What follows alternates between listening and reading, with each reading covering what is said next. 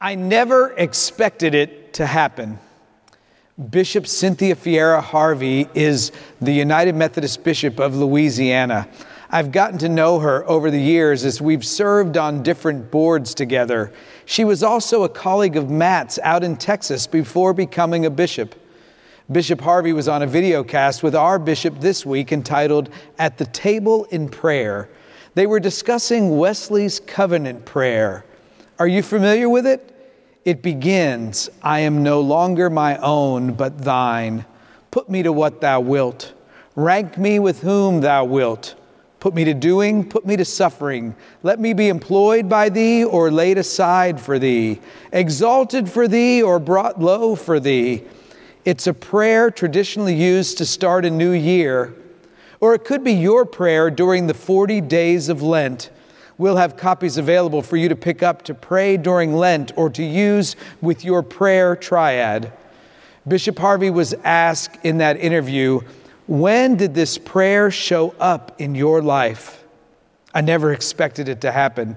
She said she grew up a Roman Catholic, so she didn't encounter this prayer until she was an adult. Then she said it. I never expected it. She said her husband was a Lutheran and she was a Catholic, so United Methodism was a good middle ground. And they started visiting a church near her work. She was in the corporate world back then. Straight out of college, she'd been hired to be the director of marketing at Perimeter Mall.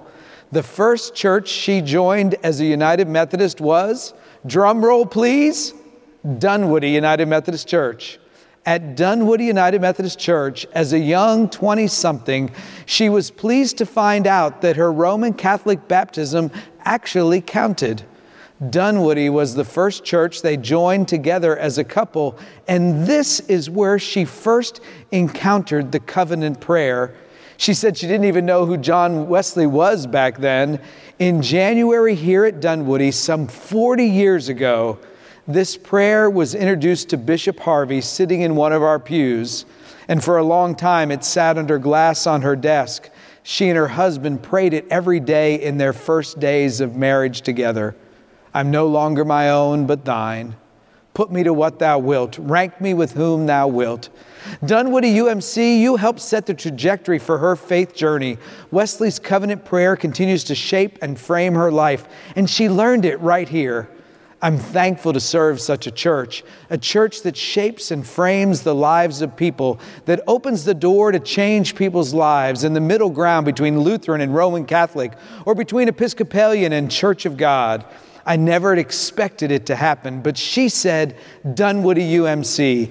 Dunwoody UMC is where her faith journey in United Methodism began. The disciples never expected it to happen. You see, this section of Scripture in Mark begins with the healing of a blind man and ends with the healing of a blind man. And the disciples are blind to who Jesus really is.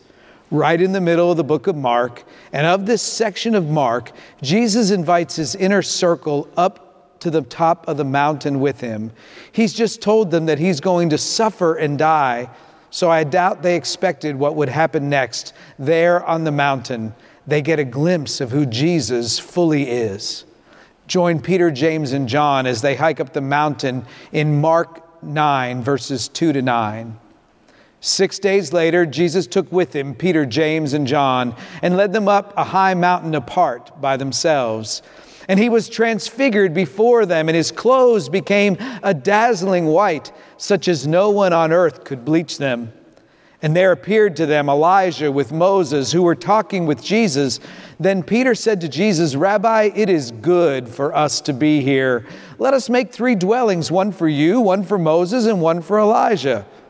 He did not know what to say, for they were terrified. Then a cloud overshadowed them, and from the cloud there came a voice. This is my son, the beloved. Listen to him. Suddenly, when they looked around, they saw no one with them anymore, but only Jesus. As they were coming down the mountain, Jesus ordered them to tell no one about what they had seen until after the Son of Man had risen from the dead. This is the good news according to the Gospel of Mark. Thanks be to God. Let us pray. Gracious and loving God, we give you thanks for those mountaintop times where we see a glimpse of who you fully are. Help us to take that glimpse out into the world, and may people see you in us. Amen. I really never expected it to happen. As a child of the Mid-Atlantic, I've been a Bruce Springsteen fan since my brother had me listen to Born to Run over Christmas break in 1975 when I was 11 and he was home from college. In fact, the second to last concert I attended before moving to Georgia was Born in the USA at Veterans Stadium in Philadelphia. And I knew what every real Bruce fan knows: the boss doesn't do commercials. So I never really expected it to happen, but right there in the middle of the Super Bowl, the boss offered a prayer, and Bruce could use some prayers these days, as we all can. He said it this way: there's a chapel in Kansas standing at the exact center of the lower 48. It never closes. All are more than welcome to come and meet here in the middle. It's no secret. The middle has been a hard place to get to lately.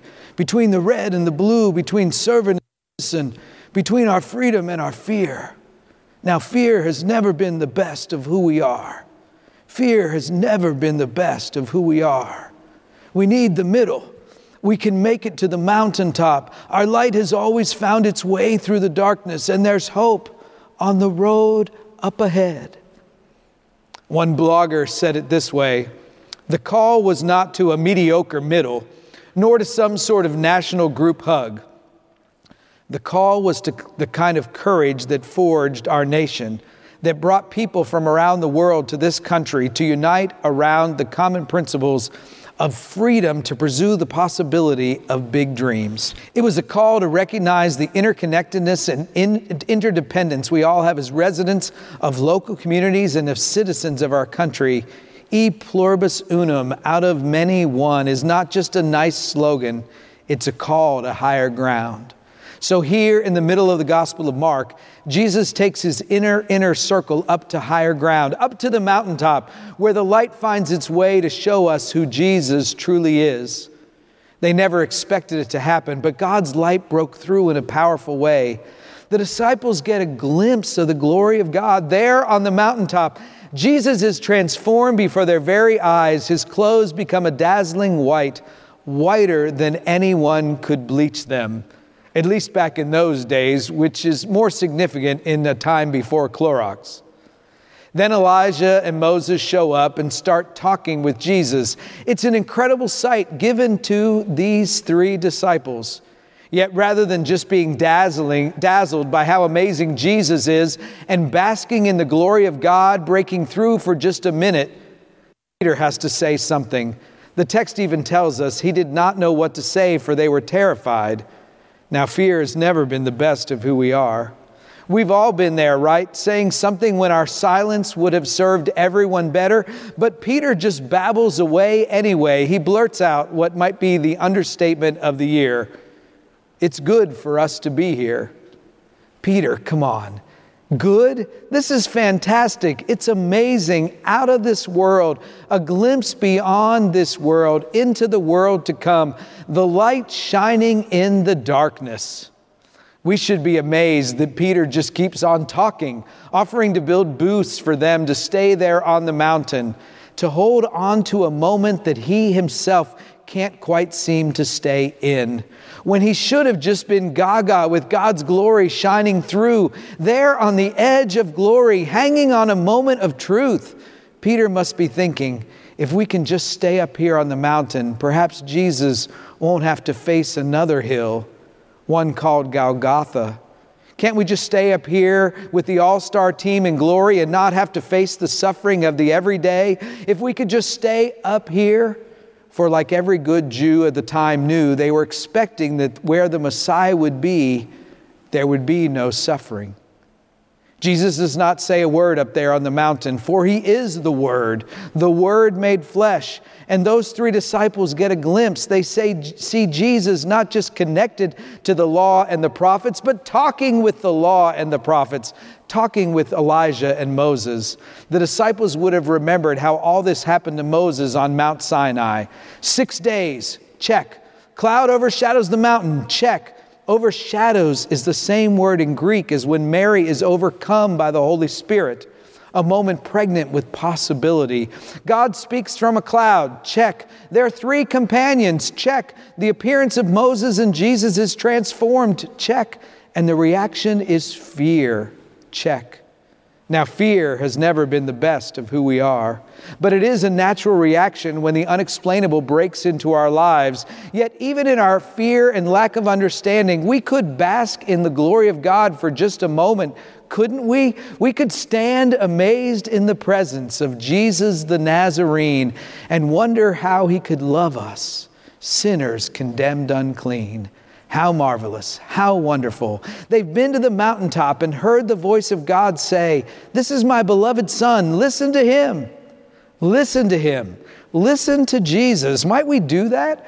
Are you listening to Jesus with your life? On the way back down the mountain, back to the place of human struggle and suffering, Jesus tells his disciples, don't tell anyone about what you've just seen until after the resurrection. Now that's a pretty tall order, isn't it? When you encounter the glory of God, the miracles of life, might we take some time to ponder them? Before you tell others about what you've seen and heard, you might not really know what it means at the moment. So take some time to reflect and to pray after you've gotten a glimpse of glory. Take time, even as you're walking down the mountain, to listen to him. Now, listening can be accomplished in the reflection upon and the pondering of our sacred experiences. What does this encounter mean for me and for the rest of my life? After that wonderful time on the mountaintop, things started to go downhill. For meanwhile, we find the rest of the disciples down at the bottom of the mountain. And what are they doing? They are arguing while the boss is away. The remaining disciples are arguing with the scribes, and I imagine what the disciple Philip must have been thinking. Philip is thinking to himself, Peter, James, and John. Why is it always Peter, James, and John? They never invite Philip, and this is not the first time. He only took those 3 with him the last time. Why didn't I get included? Why was I left out, left behind? I could have kept up. I could have hiked up there with him. I asked Peter why they never included me, and he said, well, Philip, we already have a foursome. Why am I stuck here at the bottom of the mountain when the action is up there at the top of the mountain? I felt so left out.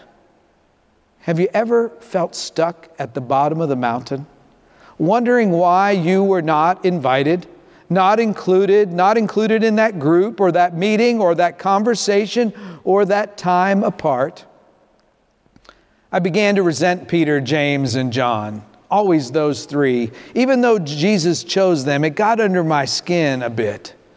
So when the scribes came up to question our ability to heal, I was ready for a fight. And I may have let my resentment bubble over in the way I talked to the scribes. Because I knew I should be up there on the mountain and not stuck down here with these people. I knew that resentment is allowing someone else to live in your head rent-free. I knew that resentment is like drinking poison and waiting for the other person to die, but still it bubbled up in me.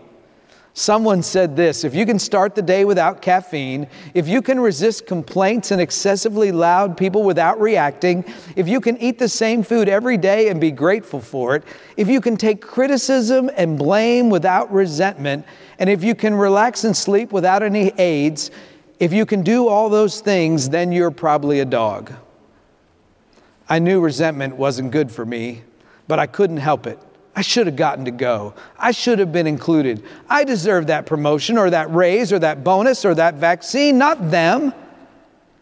Then Jesus came back down the mountain, still glowing from that experience. Everyone could feel that something had changed, but then Jesus looked at me and asked, Philip, what were you arguing about while we were gone? We were caught red-handed. And before I could tell Jesus, a concerned father from the crowd spoke out saying, Teacher, I brought them my son. He's troubled by an evil spirit. I brought him to your disciples, but they could not cast it out. Then Jesus said to me words that really hurt. You faithless generation, how much longer must I be among you? How much longer must I put up with you? Bring him to me." And there Jesus cast out the demon and healed that little boy, and then looked at me and said, "Philip, this kind can only be cast out through prayer." And I was convicted. I realized that I've been spending all my time and energy worried about myself. Why hadn't I been included? Why hadn't I been invited? Why was I stuck down here at base camp, never included in the inner circle? We couldn't cast out the demon. We couldn't be part of God's healing in the world because we had not been praying. We'd been complaining. We'd been resentful. We'd been arguing. We'd been looking up the chain, wondering why we were not called up higher ourselves, rather than realizing that there's healing work to be done right here at the bottom of the mountain. The Kansas City Chiefs had been to the mountaintop last year, beating the 49ers in the Super Bowl, but this year one of their players was missing from the field, an offensive lineman called Larry by his teammates. He was the first player to opt out of the 2020 season due to COVID, but not because he was afraid of getting COVID. He decided to come down from the mountain of glory to the bottom of the mountain where the healing work could be done. Larry, better known as Laurent Duvernay Tardif, opted out of the 2020 season in order to put his medical training into practice. Not many, or should I say any other NFL player is a trained medical doctor. Larry had graduated from the medical school in his native Canada, but hadn't done his residency, so he could not practice as a doctor yet. He decided his gifts were better used fighting COVID this football season. So he left the glory of the playing field to work as an orderly of all things in a long-term care facility. Now that can feel like the bottom of the mountain. He said it was not easy to say no to the glory. He felt like he was letting his team down, but he needed to be able to look back at himself in 10 years and be able to live with his decision. Because some things are more important than football. He said it was hard watching the Chiefs win while he was there on the front lines of COVID, offering older adults cups of apple puree and medication. One reporter asked him about the resentment that was building up in him while he watched his team from afar. And he said, "I promised myself I'd be happy for them. I wanted them to win. And he then said, "It turns out I was still on a winning team with the heroes on the front line, our faithful medical workers, working day after day, serving week after week, every day being faithful to God."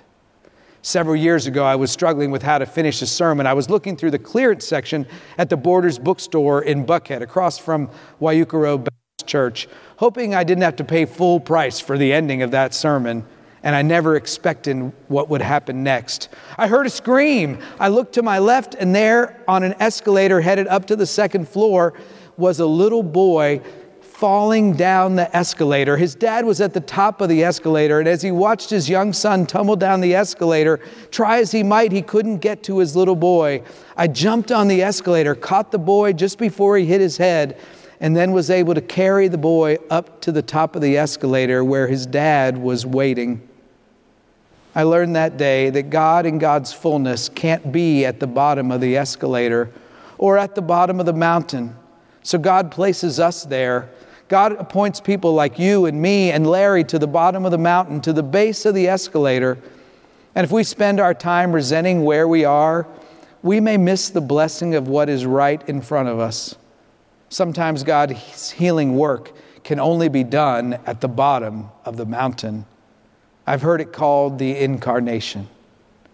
Might we spend less time in resentment and arguing about what can't be done? May we break through resentment by spending more time in prayer about what might be done, listening to Jesus, listening to Him. I am no longer my own, but thine. Put me to what thou wilt, rank me with whom thou wilt. Put me to doing, put me to suffering. Let me be employed by thee or laid aside for thee, exalted for thee or brought low for thee. How much of your time and energy are you spending looking up the mountain? My guess is there's plenty of healing work to be done right where you are. So even at the bottom of the mountain, we can say, it is good for us to be here. May that be our prayer as we listen to Jesus more and more each day. Amen.